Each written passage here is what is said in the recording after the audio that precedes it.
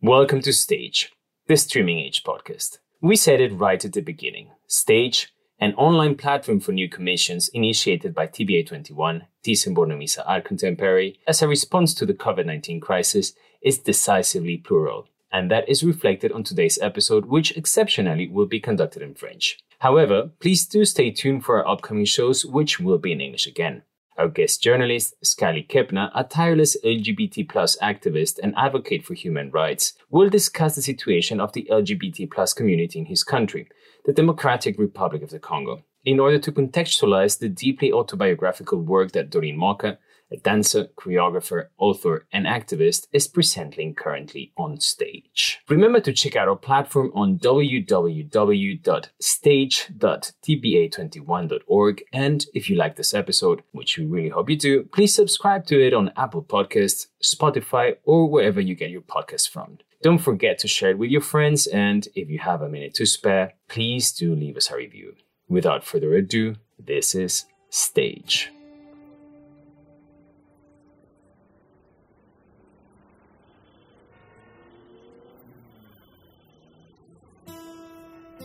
Papa Wemba, Kofi Olomide, Fali Ipupa, Maître Gims, Dadju.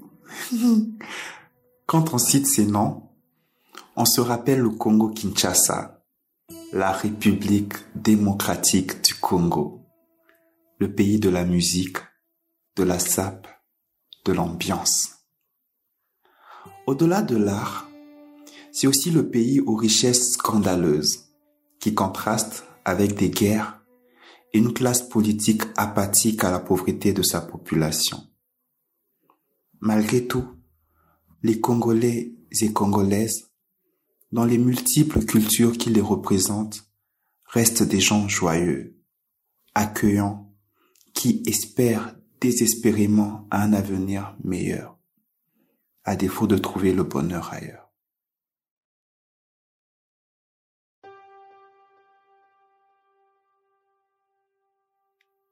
Des gens accueillants, oui, pour l'étranger. Mais est-ce le cas pour leur père? Peut-on parler de père quand le Congo n'est qu'un assemblage de plusieurs peuples qui n'ont en commun que les frontières tracées par le colon? Comment accepter l'autre quand on ne sait pas s'accepter soi-même? Comment s'accepter quand on ne se connaît pas? Comment se connaître quand on nous enseigne à nous oublier?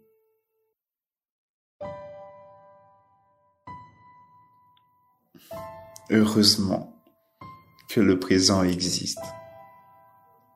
C'est l'opportunité d'apprendre du passé pour mieux nous comprendre, de questionner notre maintenant pour bâtir cet avenir meilleur auquel nous espérons si désespérément. Puisque nous sommes pluriels, l'avenir auquel nous espérons ne peut être viable que si chacun de nous est inclus équitablement. Ainsi, pour parler d'inclusion et d'équité, nous devons questionner notre façon de traiter les minorités, c'est-à-dire les femmes, les enfants, les malades, les pygmées, les malvoyants, les malentendants, les personnes vivant avec handicap, les personnes homosexuelles. L'équité et l'inclusion ne peut être effective que quand nous faisons de la différence une valeur. De ce fait, parce que les personnes congolaises homosexuelles, bisexuelles, transgenres, intersexes et queer sont souvent au carrefour des stigmatisations, de discrimination et de violence, ce podcast va se centrer sur leur réalité en RDC. Nous allons revisiter le passé, constater le présent et nous questionner sur comment les inclure dans la société avec équité pour un avenir meilleur pour la RDC. L'homosexualité ne fait pas partie de notre culture. L'homosexualité ne fait pas partie de notre culture. Non, il ne fait pas partie de notre culture. Vraiment? Aujourd'hui, on ne peut pas dire que l'homosexualité n'a jamais existé en Afrique, ou particulièrement en RDC. Les recherches en sciences sociales et humaines attestent que l'homosexualité était bel et bien présente en Afrique, qu'il s'agisse de la période précoloniale ou de l'âge impérial. À titre d'exemple, chez les Azandés, qui vivaient principalement dans l'actuelle RDC, les relations homosexuelles étaient pratiquées car les hommes avaient coutume de prendre pour époux des jeunes garçons. Cela a été documenté par l'anthropologue Edward Evan dans un texte fondateur de 1970, paru dans l'American Anthropologist et intitulé Sexual Inversion Among the Azande.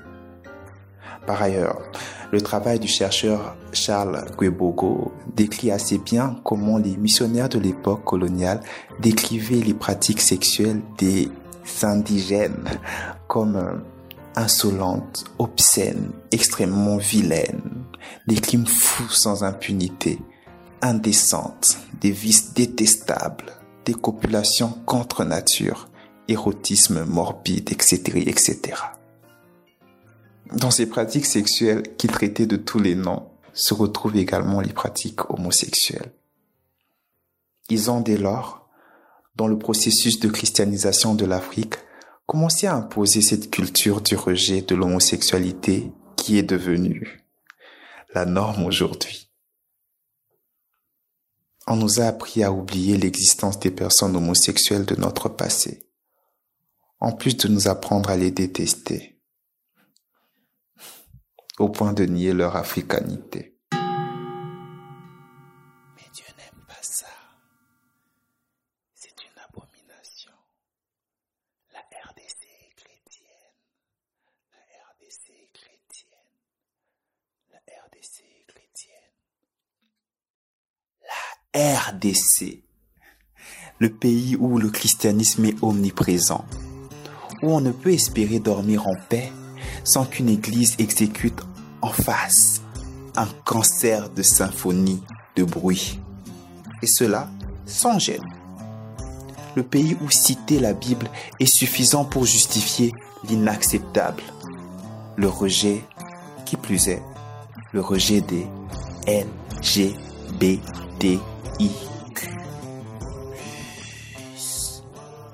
Majoritairement chrétienne, oui, mais fondamentalement laïque, car la laïcité est constitutionnelle.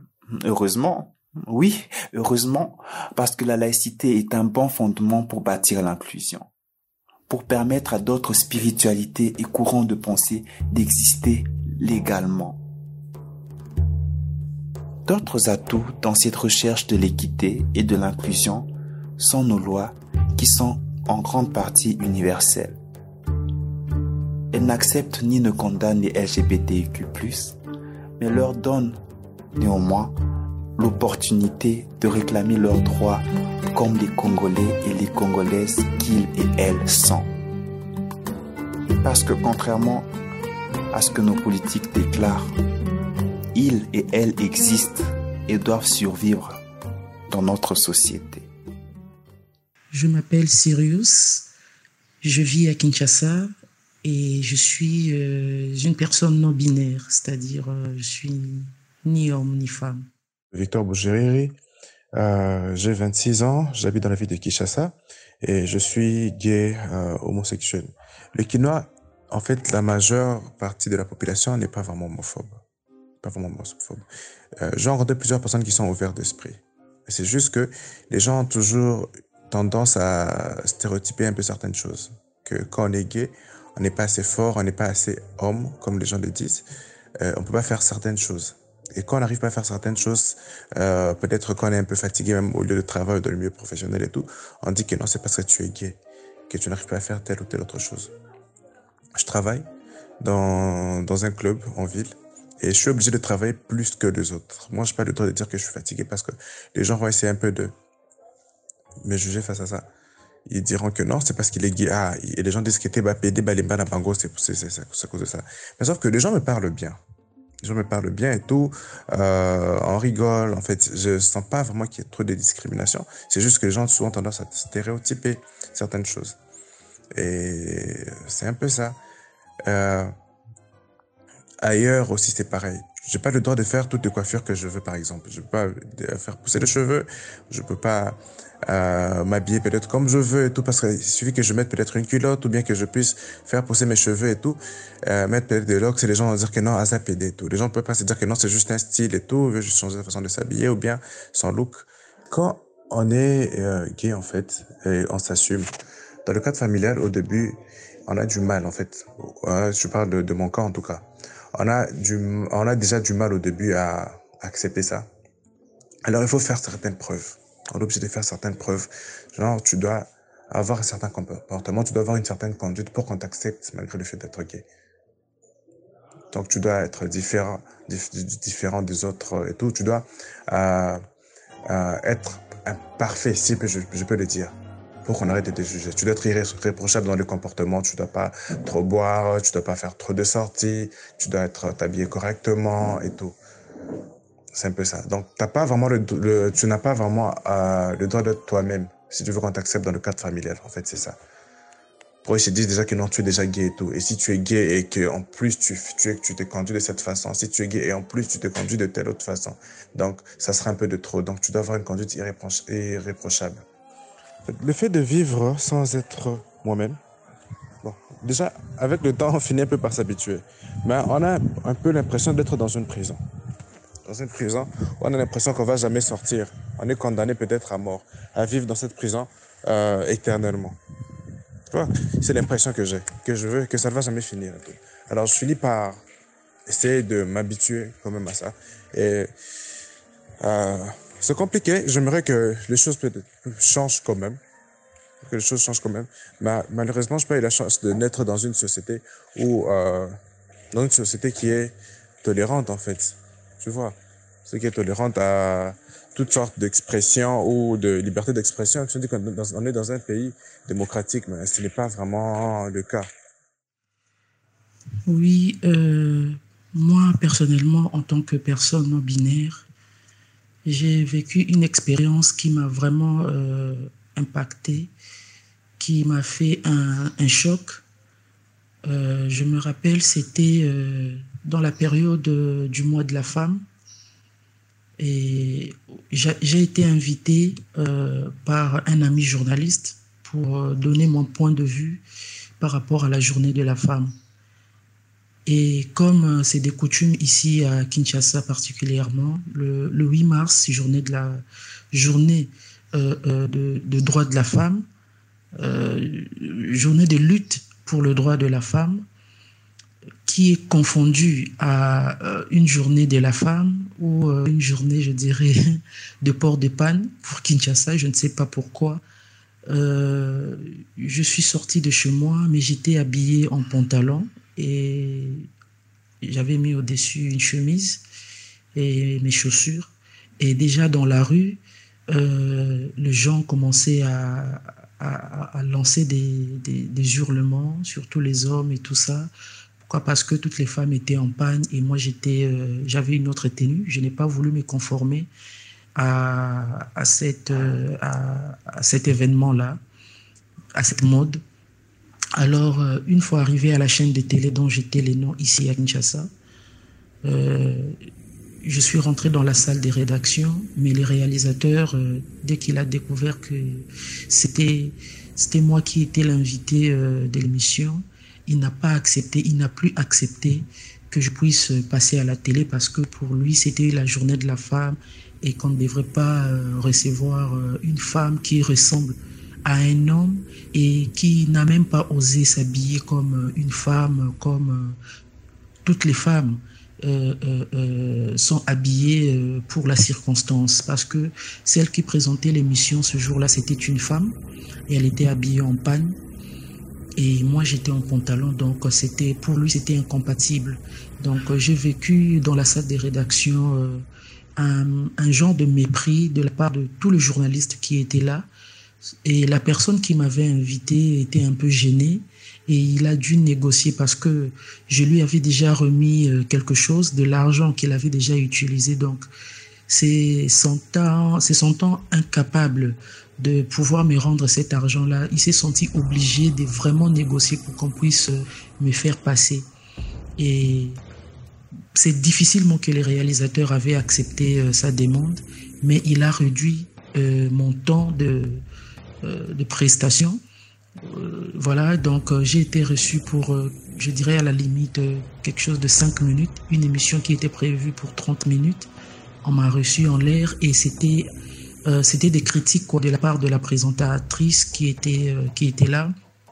Donc on est carrément sorti du sujet de l'émission. C'était maintenant s'attaquer à moi personnellement. Pourquoi est-ce que moi en tant que femme je m'habille comme un homme, et puis comment est-ce que morphologiquement j'ai une apparence masculine, pendant que je dis pendant qu'on voit des signes en moi que je suis une femme, mais comment ça se fait que je ne me suis pas habillée comme une femme?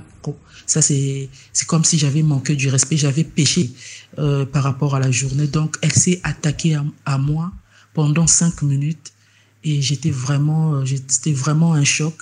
Et du coup, après 5 minutes après, elle m'a libéré. Je suis sorti de là. Je n'ai plus dit un mot.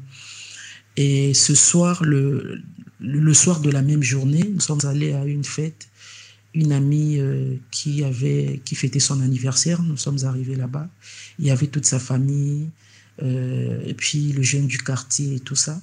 Et moi, j'étais avec d'autres amies lesbiennes, gays et tout ça. Nous étions invités parce que l'amie en question, c'était une lesbienne. Alors, la nuit, pendant la fête et tout ça, il y avait un groupe de jeunes qui s'étaient réunis dans un coin et ils nous ont identifiés, démasqués. Et donc, ils ont fait un complot et nous ne savions rien. Et quand nous sommes arrivés à l'heure de rentrer chez nous, hein, autour de 21h par là, 22h, dans un quartier qui était quasi un peu isolé à cette heure-là. Et nous étions à 5. Et bizarrement, quand nous sommes arrivés au milieu de la rue, nous avons vu un groupe, en tout cas d'une trentaine de jeunes, avec des bâtons, des machettes, de bouteilles, tout ça. Ils nous ont encerclés, ils nous ont fait des menaces et tout ça. Ils nous ont brutalisés, ils nous ont frappés parce que il y avait un taxi qui était arrivé.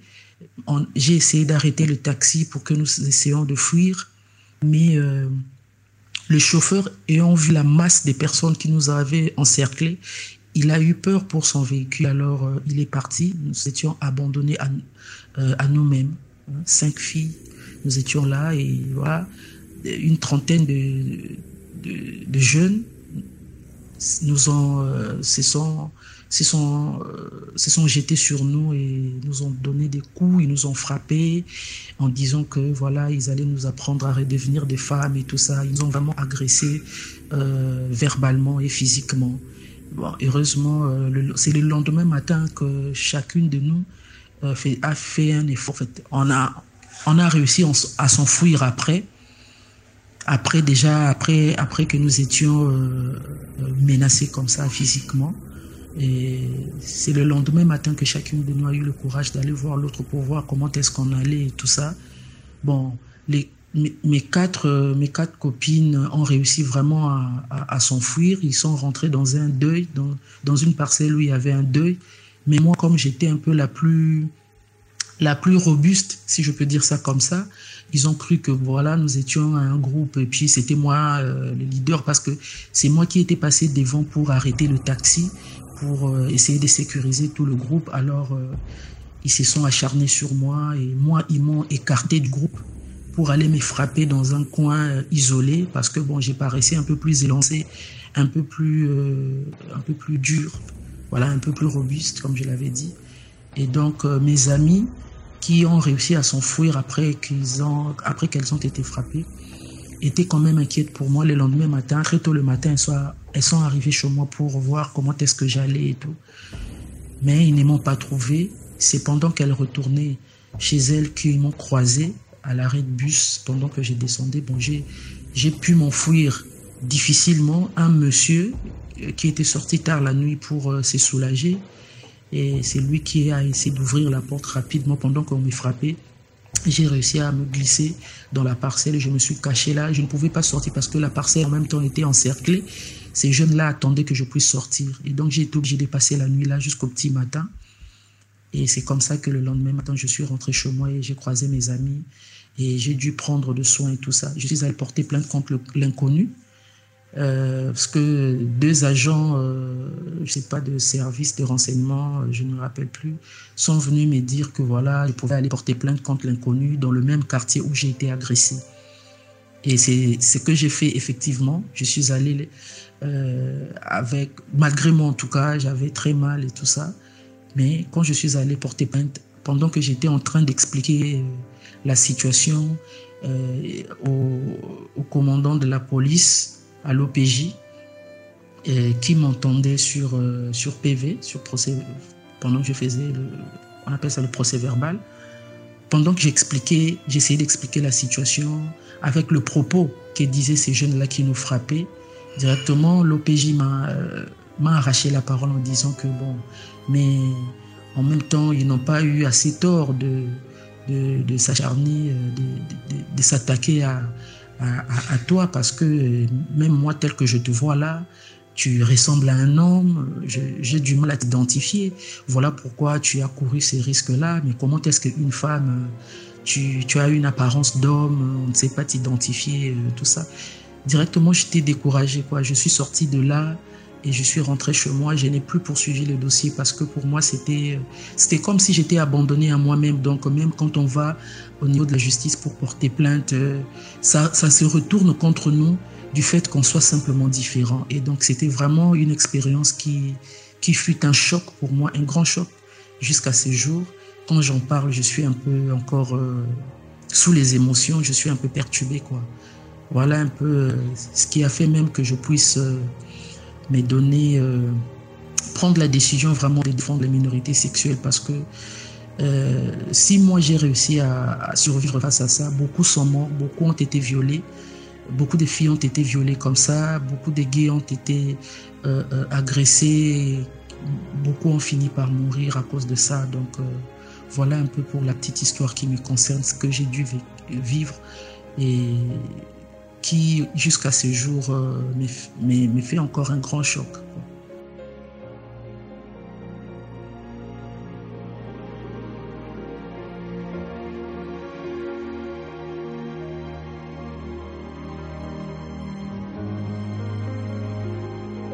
Prenons quelques temps de discussion avec Junior Basosila, un activiste de la cause LGBTQ+, vivant à Goma.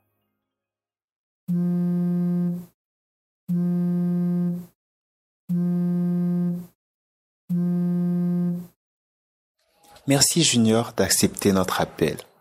Dis-nous, comment vivent les personnes LGBTI en RDC? Il y a une catégorie de personnes dont j'aimerais qu'on puisse se pencher. Ce sont les militants, les activistes, les artistes engagés, ouvertement LGBT, parce que eux, ils vont vers les médias, les lieux publics, les lieux de prise de décision pour demander réparation, pour inciter un changement. Quels sont les problèmes qu'ils rencontrent au quotidien? Si l'homosexualité était la religion chrétienne, je déduirais ou je dirais que les activistes sont de petits Jésus qui donnent leur vie pour la survie de leur père. Seulement, ce qui est très important dans tout ça est que cette personne activiste est préparée. Et tout ce qu'elle fait, c'est par passion, c'est par amour, c'est par volonté qu'il se met en œuvre, qu'il pose des actes pour se dire, OK, j'ai apporté ma contribution dans la construction de cet édifice qui est notre liberté, Quand on se met sur cette marche, il y a plusieurs situations qui se dessinent devant vous. Une fois que vous êtes activiste, que vous faites votre coming out ou pas, vous devez d'abord vous détacher de votre environnement social, soit votre famille. Parce que partout où vous passerez, partout où vous parlerez, partout où vous ferez votre travail et votre vie, vous serez identifié tel quel et vous n'aurez rien à dire. Parce que c'est ainsi. Et Or, ce qui est vrai aujourd'hui, tous, on a besoin d'être dans nos familles. On a besoin de cette affection. On le veut, bien que les conditions ne le permettent pas. Bien que nous sommes discriminés, mais nous nous disons, OK, je dois me battre pour ma liberté, je dois me battre pour mon droit. Et comme pour le moment, ma famille est un obstacle, je dois prendre des distances. Mais où est la place de l'activiste? Traumatisme, stress, tout comme le personne LGBT. D'ailleurs, l'homme activiste, je me dis, il a double discrimination, double stress, double trauma, double. Parce que en étant aussi une personne LGBT, il subit ce que toute personne LGBT subit et il le subit encore dans son domaine professionnel. Il le subit aussi. Parce que, imaginez, je ne peux pas passer 2 nuits sans que je n'ai l'information que tel a vécu ça, tel a ça comme problème. Imagine, je le dis en blaguant, quand une personne m'appelle il y a une semaine, me dit Junior, vraiment, je ne sais pas comment vous dire. Avec la situation de coronavirus, je n'ai pas préparé la rentrée scolaire de mon fils. Alors, trouvez-moi une solution. C'est une personne lesbienne qui aille à enfanter un enfant dans le passé. Et vous vous dites, OK, comment vivent ces personnes qui n'ont rien comme revenu? Que dois-je faire comme mobilisation, comme sensibilisation, comme information pour que ces personnes soient acceptées dans le marché d'emploi? Au même moment, tu penses pour ces personnes, tu as aussi tes problèmes personnels qui te rongent. Comment faire? Junior Basosila, comment imagines-tu la situation des personnes LGBTI dans 5 ans? Dans 5 ans, le mouvement LGBT aura fait 2, 3, 5 ou 10 pas de plus par rapport à aujourd'hui. Ça, c'est évident. C'est évident, mais il faut se demander avec qui est-ce que ces mouvements vont faire ces pas de plus et comment vont être ces pas. Il y a 2 cas, heureusement, vous m'avez introduit, soit dans le positif ou dans le négatif. Je commence par le positif. Aujourd'hui, il y a un engouement, une passion, positive ou négative, je m'en tape.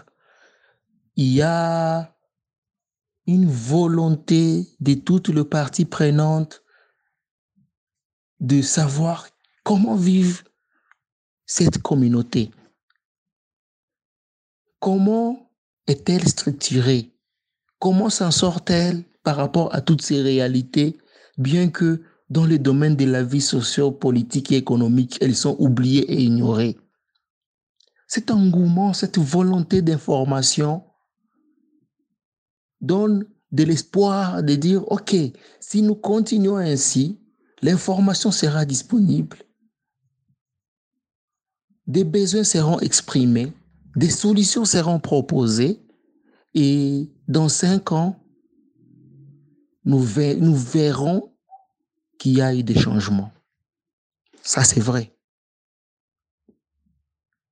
Mais avec qui?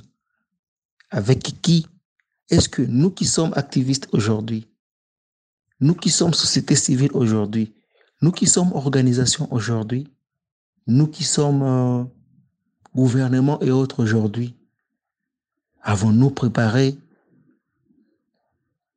la seconde génération qui va prendre la relève? Avons-nous préparé les alliés qui vont continuer notre combat, qui vont marier notre lutte et faire de ça la leur? C'est plusieurs questions qu'on doit se poser. On aimerait bien que dans 5 ans, nous soyons plus loin. Mais avons-nous préparé nos 5 ans aujourd'hui? Des deux, moi je peur que dans 5 ans aussi, nous perdons crédibilité. Nous perdons crédibilité. C'est une parenthèse que je peur d'évoquer. Parce que là, je parle des questions d'argent. Et les gays, les PD ont beaucoup d'argent. Si tu demandes le financement sur leur domaine, tu auras des financements. Ça se dit partout. Et les gens se tapent même la poitrine sur ça. Et ça a fait naître des organisations fictives, des organisations qui s'identifient telles quelles, qui ne sont pas telles quelles, malheureusement, et qui peut-être dans une année d'adhésion auront cet argent, si cet argent existe réellement, je ne sais pas, et qui vont en abuser, car les vrais bénéficiaires n'auront rien. Et la RDC va perdre de crédibilité devant ses partenaires, devant ses amis et devant le monde entier. Il y a risque. Il y a risque. Aujourd'hui, nous avons plusieurs atouts. Aujourd'hui, nous avons plusieurs atouts qui montrent que demain sera meilleur. Elles sont nombreuses. Une organisation peut entrer en contact librement sans passer par X avec les Nations Unies. L'autre peut facilement contacter les ambassades. Une autre peut facilement aller toquer à l'Assemblée nationale. Une autre peut facilement mettre en place des activités au niveau local avec les autorités locales. Ce sont des atouts que nous avons. Cette liberté de travailler indépendamment de l'autre et chacun pousse de son côté. Chacun pousse de son côté. Imaginez dans 5 ans ou dans 2-3 ans, on récupère tous ces efforts. OK, voyons ce que ça va donner maintenant en commun. Ce sont des atouts. Il y a ces capacités qui sont disponibles dans certains leaders et dans certains responsables d'organisations et dans certains activistes. Ces capacités sont là. Et ce sont ces capacités, ce sont ces connaissances qui vont contribuer à un monde meilleur, à un avenir meilleur pour le mouvement LGBT en RDC. Si seulement si, nous préparons aussi la seconde génération. Et aussi par rapport à ces mouvements fictifs, cette incompréhension qui existe au niveau des mouvements par rapport aux intérêts personnels de certains leaders, entre guillemets, ceci peut nous bloquer à ne pas avancer. Ça peut nous bloquer. Donc, on a intérêt demain à nous mettre ensemble. On a intérêt demain à mettre ensemble un dialogue national du mouvement LGBT en RDC. Qu'on s'assoie, qu'on parle, qu'on élabore un cahier de charges pour le mouvement LGBT en RDC. Qu'on élabore un plan stratégique national, même de 5 ans, de 10 ans, de 20 ans, pour dire voici notre ligne de conduite. Tout celui qui voudra participer, contribuer ou intervenir dans cette thématique ou dans le mouvement doit suivre cette ligne parce que voici nos attentes, voici nos objectifs.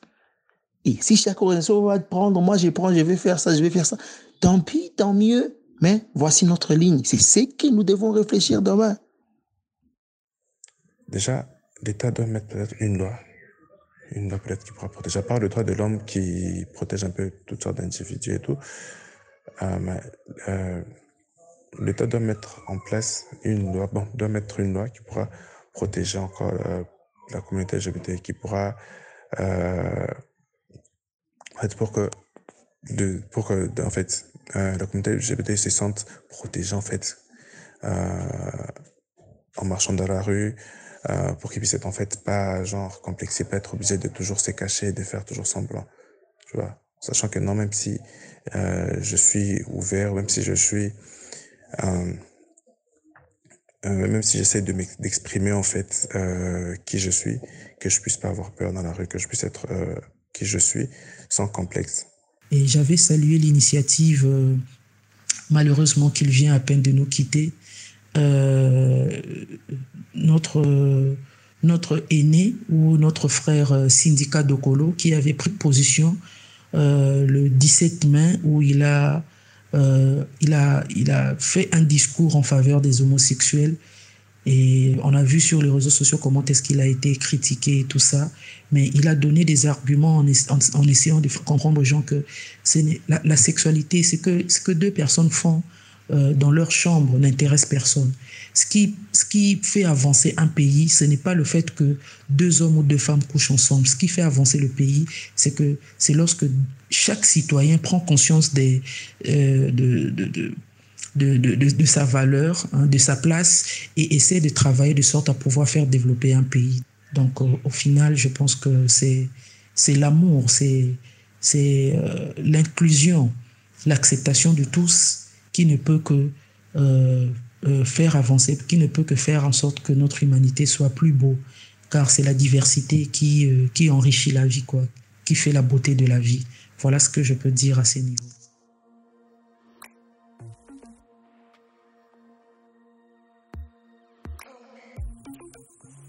Malgré tout, il y a de l'espoir. C'est émouvant de constater que les LGBTQ+, Congolais et Congolaises, en dépit de la pression et la violence sociale, en dépit de leurs faiblesses et insuffisances, individuellement et en communauté, ils et elles se lèvent pour faire briller le flambeau de leur liberté, de leur bonheur. Ce sont des survivants obstinés, des résilients magnifiques, et pour cela, elles et ils méritent le respect. Nous n'avons pas besoin d'être LGBTQ+, pour défendre leur inclusion sociale. Comme eux, comme elles, nous avons aussi des problèmes spécifiques. Nous aspirons aussi à un avenir meilleur. Puisque nous, Congolais et Congolaises, sommes pluriels, l'avenir auquel nous espérons ne peut être viable que si chacun de nous est inclus et incluse équitablement. Mais je le répète, pour parler d'inclusion et d'équité, nous devons questionner notre façon de traiter les minorités. Car l'équité et l'inclusion ne peuvent être effectives que quand nous faisons de la différence une valeur. Fais de la différence une valeur. Fais de la différence une valeur. Fais de la différence une valeur. Fais de la différence une valeur. C'était Scaly Kep'na. Merci.